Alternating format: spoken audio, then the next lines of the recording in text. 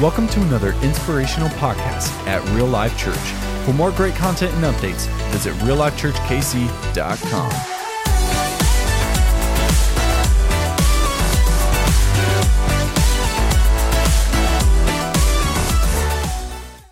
Day in our house because it is Mother's Day, and so we are celebrating not just mothers but all the ladies, all the moms. So let me say again, happy Mother's Day. And would you guys join me one more time in giving a hand to all of the ladies in our house today?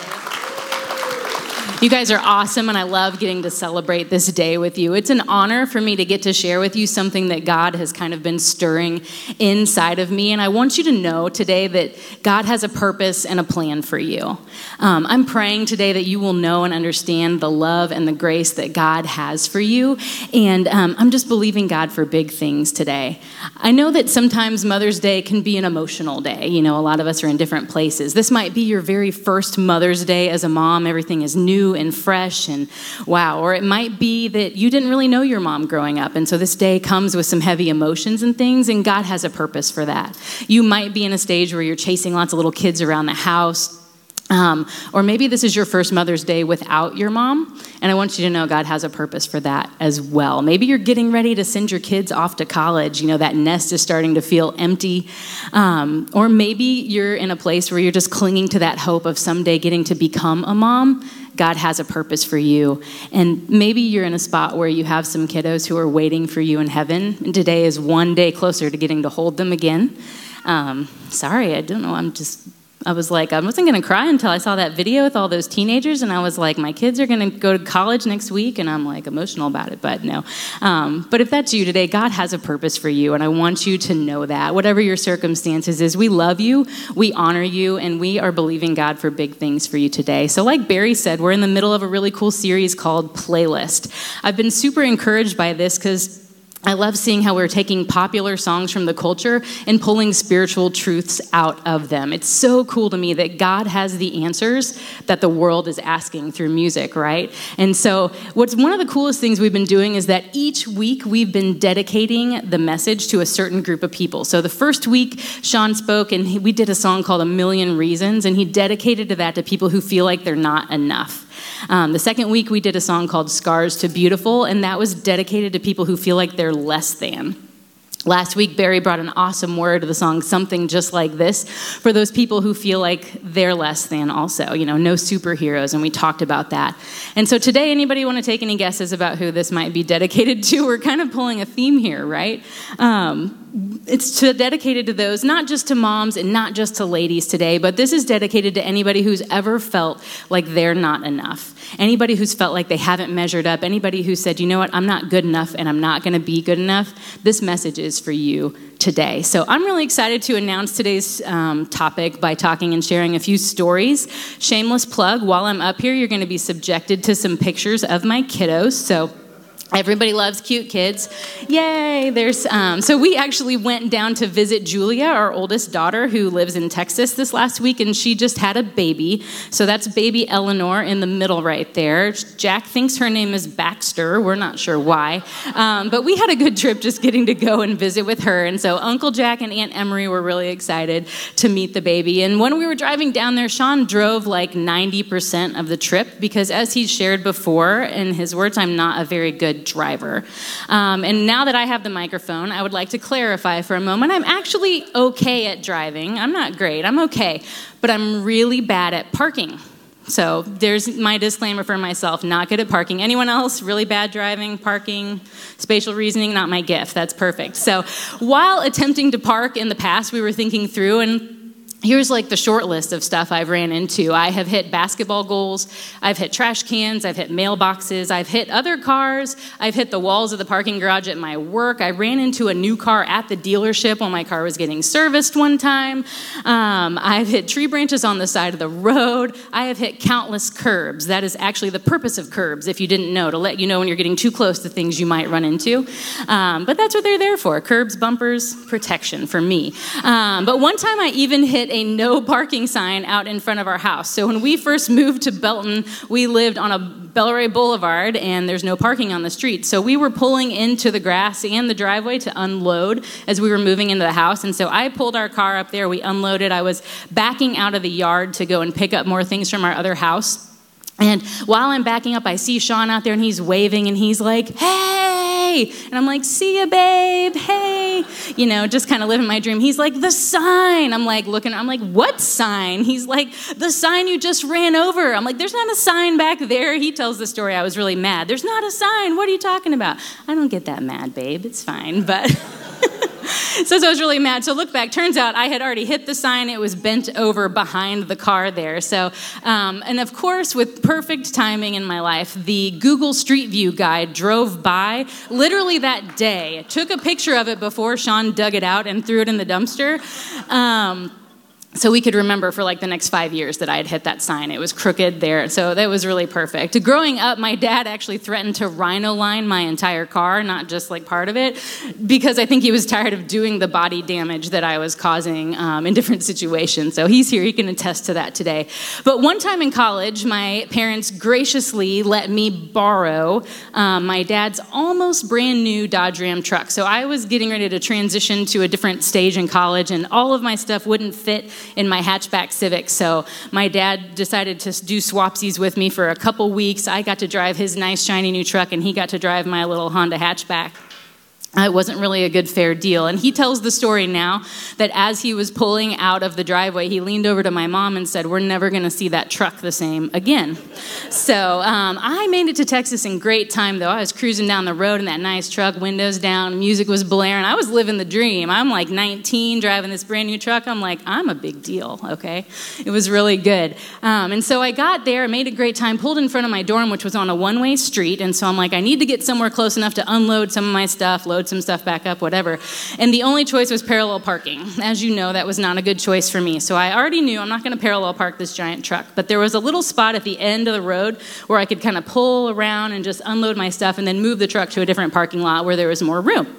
So I'm like, this is a great plan. So I pull up, I'm pulling up the street, and I get right to the edge in front of this car, and I get there, and I hear this weird little scrape sound, and I'm like, that's a weird sound, but I'm like looking, I don't see anything. So smart me goes ahead, and I'm just going to keep on pulling around the corner, and the plan. Well, that small scraping sound turned into a loud crunching sound while I'm pulling around that corner, and then I finally had enough sense to stop and get out and see what had happened. So I got out, I got around the truck, it's still running, and I mean, my heart dropped from here to like the pit of my stomach. I'm panicking, I'm looking. So that little scrape was the back door of the cab that had somehow found its way into a light pole because there was no curb. I had driven right over a handicap ramp onto the sidewalk, found a light pole, which was then leaning over sideways into the back quarter panel of my dad's shiny brand new red truck. So I'm like, oh my gosh. So I was like, what do? I don't know what to do. I think I remember calling Sean. I think all I told him was I hit a pole, and then he probably thought I was almost dead, and I was just parking. It wasn't like that deep. But so I get there, this leaning here, and I'm like, I don't know what to do. And I'm like, well, the first thing I'm going to do is there's a lot of red paint on that pole, so I'm going to go ahead and move the truck now so I don't also have to replace a light pole. So it was leaning for a while, but... No, this was after I was a Christian, so I can't blame it on that. Sorry, Baylor. I did give you a lot of other money, so you're probably fine. But so I'm panicking. I don't know what to do. I'm afraid. Like, I just was given this thing, and I'm like, my parents are going to be so disappointed in me. Like, they're going to be mad at me. Like, I don't know what to do. And so the fear of what they might say or might think actually caused me to almost spend every dollar I had to try to fix and repair what had happened so that I could hide it. I was like, I'm afraid. I want to hide this. I don't want people to know what happened. And so I started like, what am I going to do? I had a friend whose boyfriend worked at a body shop. So I'm like, maybe he can fix it for cost. Maybe I can pick up some extra shifts, but it's finals week. Like, I don't know what to do. Maybe I can sell my kidney. You only need one. There's got to be some way I can figure out what to do with this truck that I've just destroyed. Literally on the day I borrowed it. Like, it didn't even take me that long. Like, the same day I left my house, ran into a pole. So, and here's the final kicker of this exciting story is that my parents were getting ready to leave to go on vacation to Mexico for a week. And so I didn't have very much time to figure out what to do because I was either going to lie for a week and not tell them, or I was going to ruin their vacation. Because parents wait until you move out of the house to take all the cool vacations. That's what I learned about when I was a kid. But so I knew what I had to do. So I called them literally, I think they were at the airport when I called, and that's probably to my benefit because, you know, when you're in a public place, you can't get that mad on the phone. So I called and I told my dad what had happened, and I'll never forget his response because it was almost the exact opposite of the fear I was playing in my head over and over again. You know, I could tell he was a little upset and probably frustrated that his truck was crashed, but what he said was, "I'm glad you're okay and we can look at it when you get home."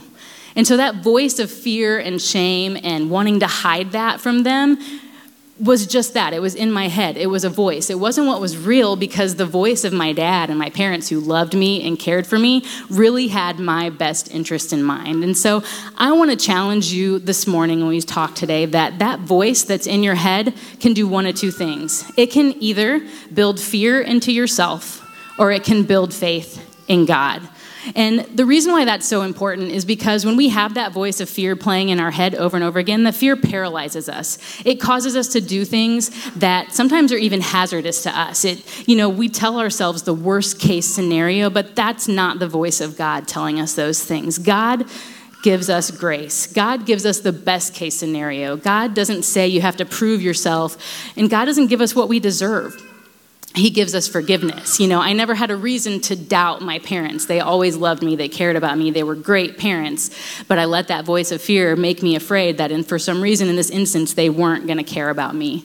And maybe you came today and you also have one of those voices in your head. Maybe it's telling you, hey, you're not a good mom. Maybe that person will never forgive you. Maybe that kid's never going to turn around. Maybe you're just getting what you deserve. That voice, it tells you, hey, you're not good enough. You're not going to be good enough. You might as well just give up. And let's be real. How many of us today, when we're in trouble, the first thing we do is run to our dad? Nope. Yeah, a couple of us. That's good. Sometimes that comes later in life. Like now I probably would. When I was 16, I probably wouldn't. I'd be afraid. But most of us don't run to our dad when we're in trouble. And I want to challenge you today that that's the same thing that Satan wants from us. When we're in trouble, when we're hurting, when we're afraid, he's trying to get us to say, hey, don't run to your heavenly Father. He doesn't care for you. He doesn't know what you're going through. He doesn't have your best interest in mind. But again, what you tell yourself and that voice in your head can either lead you to build fear in yourself or faith in God. And that kind of led me this idea to think about the song Shake It Out by Florence and the Machine, which is our song today. It really kind of revolves around having this voice of regret and thinking about things that are in your past and stuff that's holding you back. And the line that really stuck with me is that it's hard to dance with the devil on your back, so shake him off. And I thought, what a cool idea for that voice in your head. I can't do the things that God's called me to do to fulfill that purpose if I'm living with that devil on my back, always telling me the wrong things to do. So this morning I want to take a look actually about the life of Jesus and see what did he do when he was faced with that voice, faced with temptation. How did he respond during the hardest time of his life? So a little bit of backstory of Jesus' temptation. This actually happened to him right after one of the coolest moments of his life. So Jesus grew up, was a grown-up, and then he was like, okay, I am going to... Sorry, I'm going to get this water and drink it for a minute. But he started to say he was growing up and got to a point where he was ready to start his ministry. So he went to get baptized. And it wasn't just like, oh, God bless you, and then Father, and Son, and Holy Spirit, and all this. Like, Jesus' baptism was a really big deal. So he went out to the Jordan River. John the Baptist was there, and this whole thing happened where all of a sudden Jesus was filled with the Spirit. The skies opened up, and the audible voice of God came down and was like, hey, this is my son. I love him. I'm well pleased. And all these people were so moved by God and the Spirit. It was like this super mountaintop experience that Jesus had when he got baptized. And the Bible says that he literally went from there and the Spirit led him into the wilderness to be tempted for 40 days. And after he went 40 days without eating anything and probably without sleeping or resting, because how restful can that be? Satan brought him 3 different temptations. And so let's take a look at those temptations in Luke chapter 4. So starting in verse 3, the first temptation, the devil said to him, if. So I'm going to need you to say if. Say if. If you are the Son of God, tell this stone to become bread. Jesus answered, it is written, man shall not live on bread alone. That's kind of crazy, because if I hadn't eaten anything for 40 days, that would be a pretty difficult temptation, right? Like, hey, you're God. You actually can turn this to bread. Go ahead and eat. The next temptation, the devil led him up to the high place and showed him in an instant all the kingdoms of the world. And he said to him, I will give you all their authority and splendor, and it has been given to me. I can give it to anyone I want. So if, I'm not good at that. Sean's better at it. I'm kind of dorky. It's fine. But if you worship me, it will all be yours. And Jesus answered, it is written, worship the Lord your God and serve him only. The third temptation, and these keep building. They're getting bigger. He's getting tempted with more things. The devil led him to Jerusalem and had him stand at the highest point of the temple. And yes, you guys are awesome. If you are the Son of God, throw yourself down from here, for it is written. So now the devil's actually using the Bible back against Jesus, right? Satan's saying it's written, he will command his angels concerning you to guard you carefully.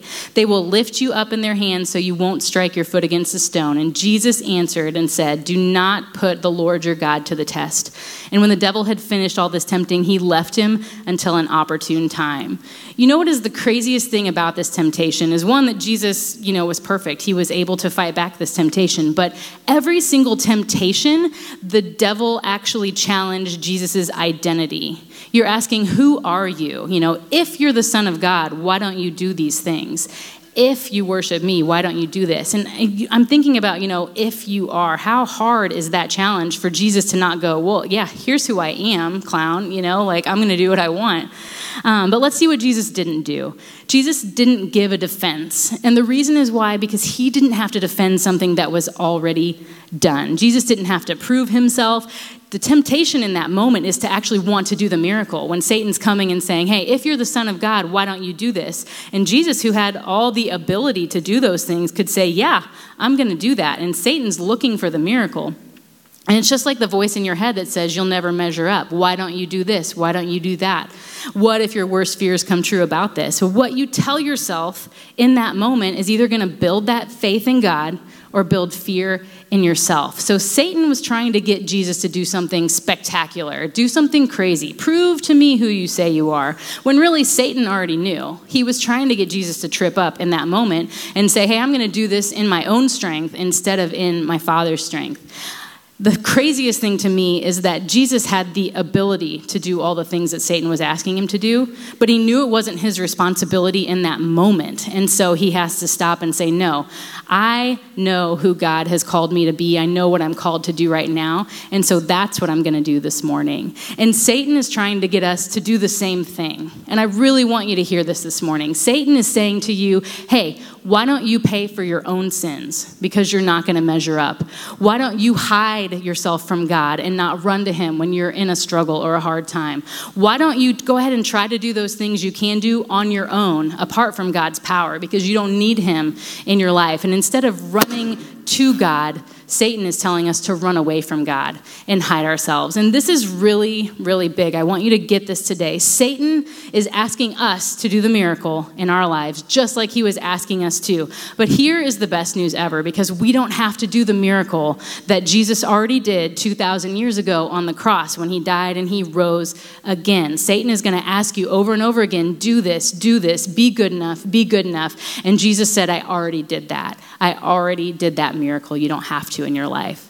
Man, Jesus' response to the challenges are so impactful because he responded not with fear, but with faith in God. He responded and said, I know who I am, and I know who God is, and I know who he's calling me to be in this moment. And so this voice in my head, even though I'm tired and I'm hungry and I'm worn down, I know who God is, and I know who he says that I am. In the same way, if you know who you are and you know whose you are, you're going to be able to stand up against that temptation and that voice in your head as well. Every step of the way, Satan was looking for the miracle. And every step of the way, Jesus said, no, I don't believe that lie. So what lie is Satan whispering in your ears today? What miracle is he trying to get you to perform today? So the song Shake It Out by Florence and the Machine is our song today, and it was actually written while she was hungover. I did some research kind of to see, and I'm like, wow, if there's ever something you needed to shake off, that could kind of be the moment. But when interviewed about this song, I thought this was really cool because I didn't know this song that well, but it kind of fits perfectly in this idea. She just talks a lot about having regrets and being stuck in this cycle of not being good enough and thinking about things in your past weighing you down and holding you back from what you're supposed to do. And she wrote it to actually create an anthem to say, hey, in that moment when you're stuck in that mindset, like shake it out, get rid of it. Get rid of it. Get it off your back. Kick that devil off. It has a sound that's kind of meant to be kind of mournful and remembering the sadness, focusing on those regrets, being stuck, and cutting some parts out of your life. But then it's also hopeful because it gives you this answer. If you want to get out of that voice, get out of that mindset, it actually says things like, hey, sometimes I want to take this heart that's messed up and cut it out and start again, right? And it's funny that a song, has that concept to it, and that's what Jesus says when he offers salvation to us. We have the opportunity not just to try to put a Band-Aid on and make it better, but actually stop, cut out what's wrong in me, and restart new and fresh in him. Because that voice of fear in your head, it travels through there, and it's going to keep saying, you're past, you're not good enough, all these things. And it sees your sin, and just like the song says, it'll condemn you. It'll kind of keep you in a place you don't want to be. And so Shake It Out is an anthem, really. And that's kind of the idea of the practical part of this message, is that God is calling you to take a stand today, to stop beating the dead horse, as the song says, to stop holding on to unforgiveness, to stop looking at your past and make a choice today to shake it out. And the reason why I just connected with this song so well is because most of my early life, I actually spent listening to the wrong voices in my head. I spent a lot of years doubting who God was calling me to be, and I spent a lot of time not even taking things that were true, but putting in my head and twisting those lies to play out that worst case scenario. I looked at myself through the lens of everyone else, and I let that voice in my head be one of fear and not being good enough. So as Sean has mentioned in the past, we met in marching band, and what he would say to that moment is nerd alert. And I'm here today to let you know that my nerdiness started a lot earlier than marching band, because when I was in first grade, I joined the Girl Scouts. And so I started in Girl Scouts all the way from first grade through ninth grade. And I wish that I could say that we learned a lot of really useful life skills, like tying cool knots or navigating in the woods or, safety or survival skills. But really, we spent a lot of time doing crafts, singing songs, and doing community outreach projects. So I guess I'm still fairly okay at a lot of those things. So it was skills that I learned that I can use now. But it was a lot of fun, though. When I was in middle school, I even got to go to Girl Scout camp. So it's like take the nerd factor one more step up. And so camp was actually kind of cool. You got to go away. We went down to the Lake of the Ozarks, which is fun. And we actually did get to do some cool stuff. We canoed, we camped, we cooked food, we hiked around. I actually got my Red Cross sailing certificate, so that was kind of cool. But you can imagine all of the drama and tears and just antics that come along with a very large number of 11 to 12-year-old girls all together away from home at camp. And so usually, we're having a great time. This is awesome. We're at camp. By the fourth day, everybody is basically ready to murder themselves. We're like a little cesspool of hormones, and it's just really, it's not pretty. It's getting to an ugly place.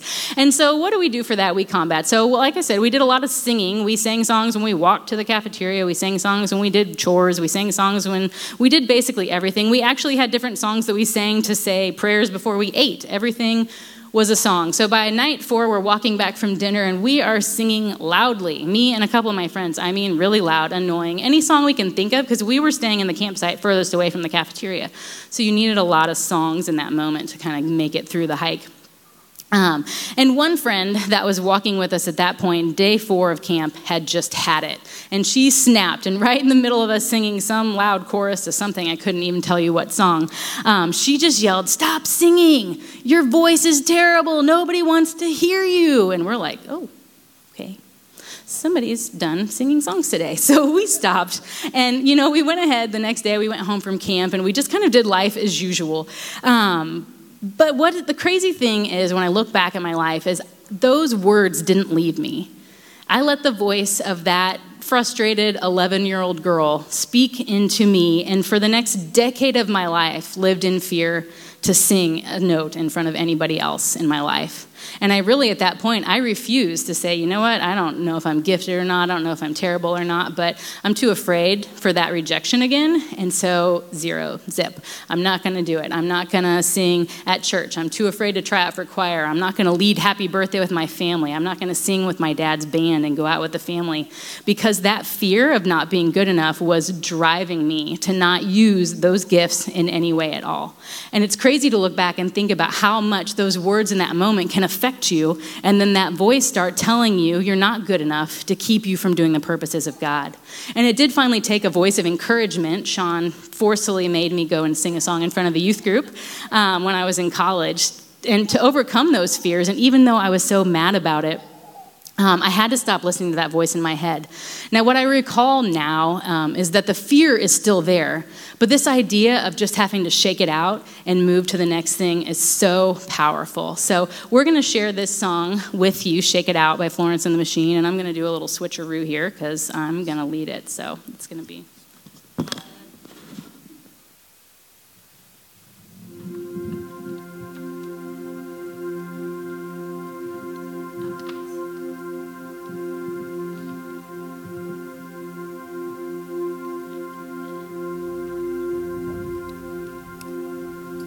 Funny now, after all of that fear and singing, this actually feels a little bit more comfortable to be singing than speaking to you. But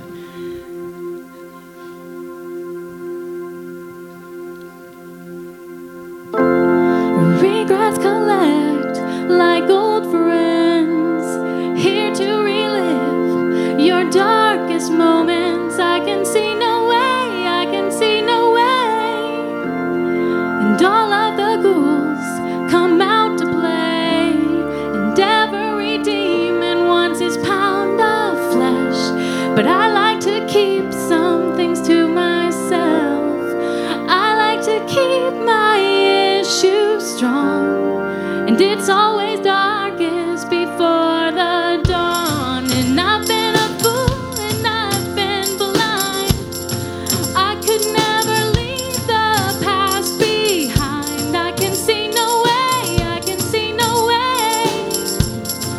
I'm always dragging that horse around, and our love has pastured such a mournful sound.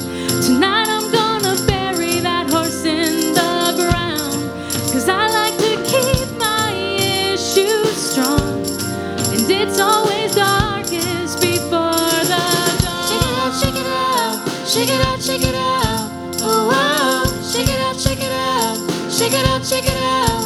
Oh, oh. And it's hard to dance with the devil on your back, so shake him off. Oh, oh. And I am done with my graceless heart. Tonight I'm gonna cut it out and then restart, 'cause I like to keep my issues strong, and it's always darkest before the dawn. Shake it out, shake it out, shake it out, shake it out. Oh, oh. Shake it out, shake it out, shake it out, shake it out. Oh, oh. And it's hard to dance with the devil on your back, so shake him off. Oh, oh. And it's hard to dance with the devil on your back, and given half the chance, would I take any of it back? It's a fun romance, but it's left me undone, and it's always darkest before the dawn.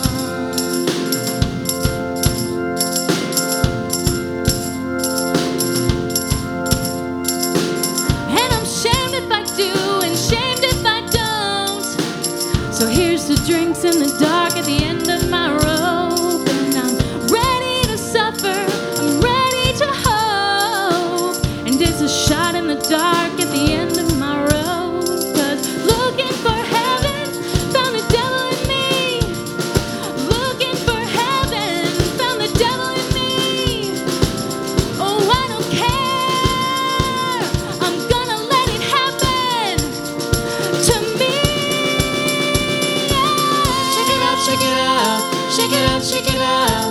Oh, oh. Shake it out, shake it out, shake it out, shake it out. Oh, oh. And it's hard to dance with the devil on your back, so shake him off.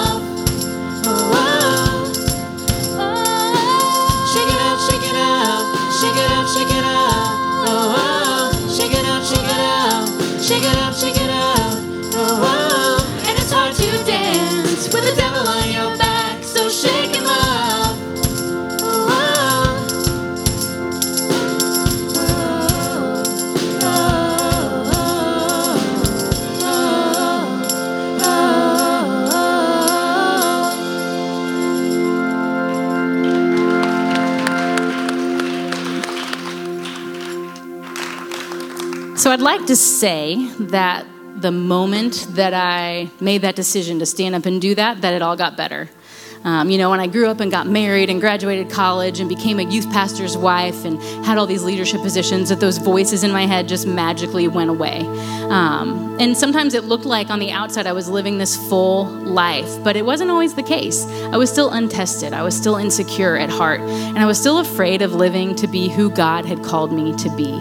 And honestly, on Mother's Day, I can say that motherhood exacerbated that problem and didn't come with some magical fix to make me feel more like I even less and even worse. And I started to see my life through the lens of the insecurities that were keeping me from doing what God had called me to do. And so at the prompting of, I don't even remember what, I read a book called Get Out of That Pit. And I was like, you know what? We're going to figure this out. And the book actually suggested to take down a pen and a piece of paper and every fear and insecurity that's in your life and write it down. Write them all out. Every fear, every insecurity, every person, every circumstance that is keeping you afraid, that's keeping you from doing what you feel like you're called to do, and write them down. And then it gets worse. You take every fear that's on there and play it out to its farthest extreme. So what happens if my suicidal foster kid kills herself? What happens if my husband leaves me? What happens if we run out of money at the end of the month? What happened? And take it all the way to that place, and then what? And what I learned is, at first, any of those situations played out, I'd be devastated. I'd be upset. It would be horrible. I wouldn't know what to do. And then the next step, I might be mad at God. I might be confused. I might, be questioning, why did this happen to me? And then I'd probably hit rock bottom, because those are hard and heavy things that we worry about and are afraid of, right? But eventually I'd be desperate and I'd call out to God, and I know that He would be there. And eventually I would learn to trust Him again and have that faith in Him. And I would get to a point where I could take that story and that fear and whatever it was that happened to me, and I could use that to be an inspiration to somebody else. And ultimately, my faith in God would end up being stronger. I'd be more confident, and I'd be more ready to serve Him. So the question I had to ask myself that day was, if the end game of any one of these fears is me trusting God, having confident faith in Him, and living my fullest to Him, why can't I just decide to do that today? Why do I have to wait through that process and do those things when those fears are holding me back, when today I can choose? So I did. I decided. I said, you know what, God? Today is the day. I'm putting a stake in the ground. No matter what happens, I'm going to trust you. And it didn't happen overnight. It was a process. But God really used that moment to start replacing that fear with choices to live for Him. And so He really showed me the power of how important that voice in your head is. So I'm going to give you 2 quick, really practical ways to move from fear to faith. And the first one is to realize who God says you are. This is key, because if you don't start from a position of a God who loves you and cares about you, it's really easy for those fears to take over. And I want you to see in Isaiah 43 what God says about you. It says, "But now, O Jacob, listen to the Lord who created you. Israel, the one who formed you. Don't be afraid. I have ransomed you. I have called you by name. You are mine. When you go through deep waters, I will be with you. When you go through rivers of difficulty, you will not drown. When you walk through the fire of oppression, you will not be burned up. The flames will not consume you." I want you to see that. He says, I made you. I formed you. I ransomed you. You are mine. And whatever you're walking through today is not going to take you down, because you are mine. And you have got to take that truth and you've got to inscribe it on your life. There's a psalm that says that God has your name inscribed on His hand, and that's sometimes what you have to do. It has to be on your bathroom mirror and your car dash. It has to be in your ears when you're listening to music. If you have to tattoo it on your arm, please do. Remember that you are God's and He loves you, and whatever it takes to get that ingrained in you, do it. And the second one sometimes seems a little trite, but it's something that we just have to do, and it goes like this. Change. That's it. Realize who God says you are, and then change the way you think. Romans 12:2 says, "Don't copy the behavior and customs of this world, but let God transform you into a new person by changing the way you think." That's how God works in you. He changes you by changing you up here, and then all of a sudden, you become more like Him. God is in the life change business. And when you decide, I'm going to make a change for you today, God, He's going to honor you in that process. How do you do that? It's hard, but it can be done. 2 Corinthians 10:3-5 says that though we live in a world, we don't wage war as the world does. The weapons we fight with are not the weapons of the world. On the contrary, they have divine power to demolish strongholds. And that's what that fear is, right? It's a stronghold holding me back from what God has for me.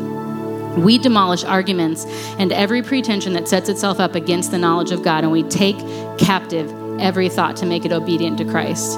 It doesn't say that we, put those thoughts away or we just try to tame them down or whatever. Take it captive. Get rid of it. Get it out of there. And through all of these fears and failures and all the stuff that I've gone through, in that process, God gave me a verse that ended up being my life verse. I probably should tattoo it on my arm because I had a necklace, but Emery sucked on it and it broke. And so, part of that mother's life. But it's in Proverbs 31:25. And it says that she is clothed with strength and dignity, and she laughs without fear of the future. And I want that to sink in for a minute, because when you really break that down, being clothed with strength is not the opposite of weakness, but it's being able to embrace that vulnerability of who God made you. And being clothed with dignity is the exact opposite of living in insecurity. I have that power and strength because of who God made me. And laughing without fear of the future is a huge one, because if you're stuck in that grind of that fear in your mind, God's got this. He's got you, and you don't have to be afraid about what's to come, because he loves you and he cares for you. And that was it for me. How crazy is it that the Word of God has the exact answer for what it was that I was struggling with, and God brought that to me. So today, I want to encourage you to make a choice, to drive a stake in the ground, to shake out that fear, that insecurity, that pride, whatever it is that's holding you back from doing what God's called you today, and make a stand today. You have to drive a stake in the ground, because really, especially as mothers, parents, the future generations are counting on us to do that. And I have this in here because this is my why. This is why it's so important for me to not listen to that voice of fear, but to have the faith in God that these future generations are going to borrow the faith that I have, and they are going to lean on me and go further and farther than I've ever gone in faith, because they can borrow it from me. And even when it's hard and Satan's going to whisper in your ear, and he is, it's okay, because you are who God says you are. But he's given you the opportunity today to change the way you think. So even today, when I feel less than, I'm not going to give into that lie. When I feel like running from God, I'm going to run to him, because he is the answer to that. Not living a life full of fear, but fully embracing and living a life of faith in God today. So let's pray. Father, we love you. I pray today that we don't see ourselves as less than, but we see us as you see us. Help us to live by faith and change the way that we think today. And as we pray today, there might be those of you who would say, I believe God's speaking to me. I've struggled with feeling less than. I've struggled with fears and insecurities. But today you say, I realize I'm who God says I am. I'm loved. I'm enough. And if that's you this morning, would you just raise your hand right now? Raise up your hands and say, I know I'm enough in God. God, this just breaks my heart. There's so many people who have bought the lies of Satan. We've tried to outperform miracles outside of you. Help us to see us like you see us. You created us, you formed us, you called us, equipped us, and you love us. And we are enough in you. We don't have to look like everyone else, God. You see us, you love us, even when we don't love ourselves. And help us to change the way we think to add value to others, speaking words of life today. And as we keep praying across the room, God, we know there's many in here who maybe are beginning to realize they've been living life apart from you, God. There's areas of our life that we're ashamed of, people we've hurt, things in our past that we've tried to shake off, but the scars can't seem to move past it. Well, I want to give you some good news today, because you don't have to be good enough for God. As a matter of fact, it's impossible. And Jesus loves you in this moment just the way you are. You don't have to fix yourself. You don't clean up your act. You don't look the part. Today, you're enough for God, because he sent his son Jesus for you. No matter what you've done, he loves you. He carried his cross for your sins and took your scars. We didn't earn it and we don't deserve it, but by his scars we're healed. And he wants a relationship with you to give you access and forgiveness to his and grace today. The Bible says anyone, even you, that calls on the name of Jesus will be saved and forgiven and completely made new. You're not here today on accident. God brought you here. Why? Because he's reaching out to you so you can say yes to the unlimited grace of Jesus as a sinner in need of forgiveness. He'll make you brand new. And those of you who need to say yes to Jesus, when you call on him, he forgives you, makes you brand new. So all across this room today, if you're saying, yes, I need Jesus. Yes, I need his forgiveness. I need his grace. Today, I want Jesus. If you would just lift up your hand high today and say, Jesus, I'm calling on you. You can raise that hand and say, Jesus, I trust you. You're mine. You've made me. You know me. You love me. You want me. I trust in you today. Wow, that's so awesome. We've got some hands. I see your hands. Jesus is so excited today. They say that there's a party in heaven for any sinner that comes to Jesus. So if you would, let's give a big round of applause to those who've raised their hands to accept Jesus this morning. I'd like to invite you guys to stand one more time. Let's worship big. Let's worship loud. Let's stand and sing one more time about the God who can do it again no matter the circumstance. He is here for you. Let's hear it for him and praise him big this morning.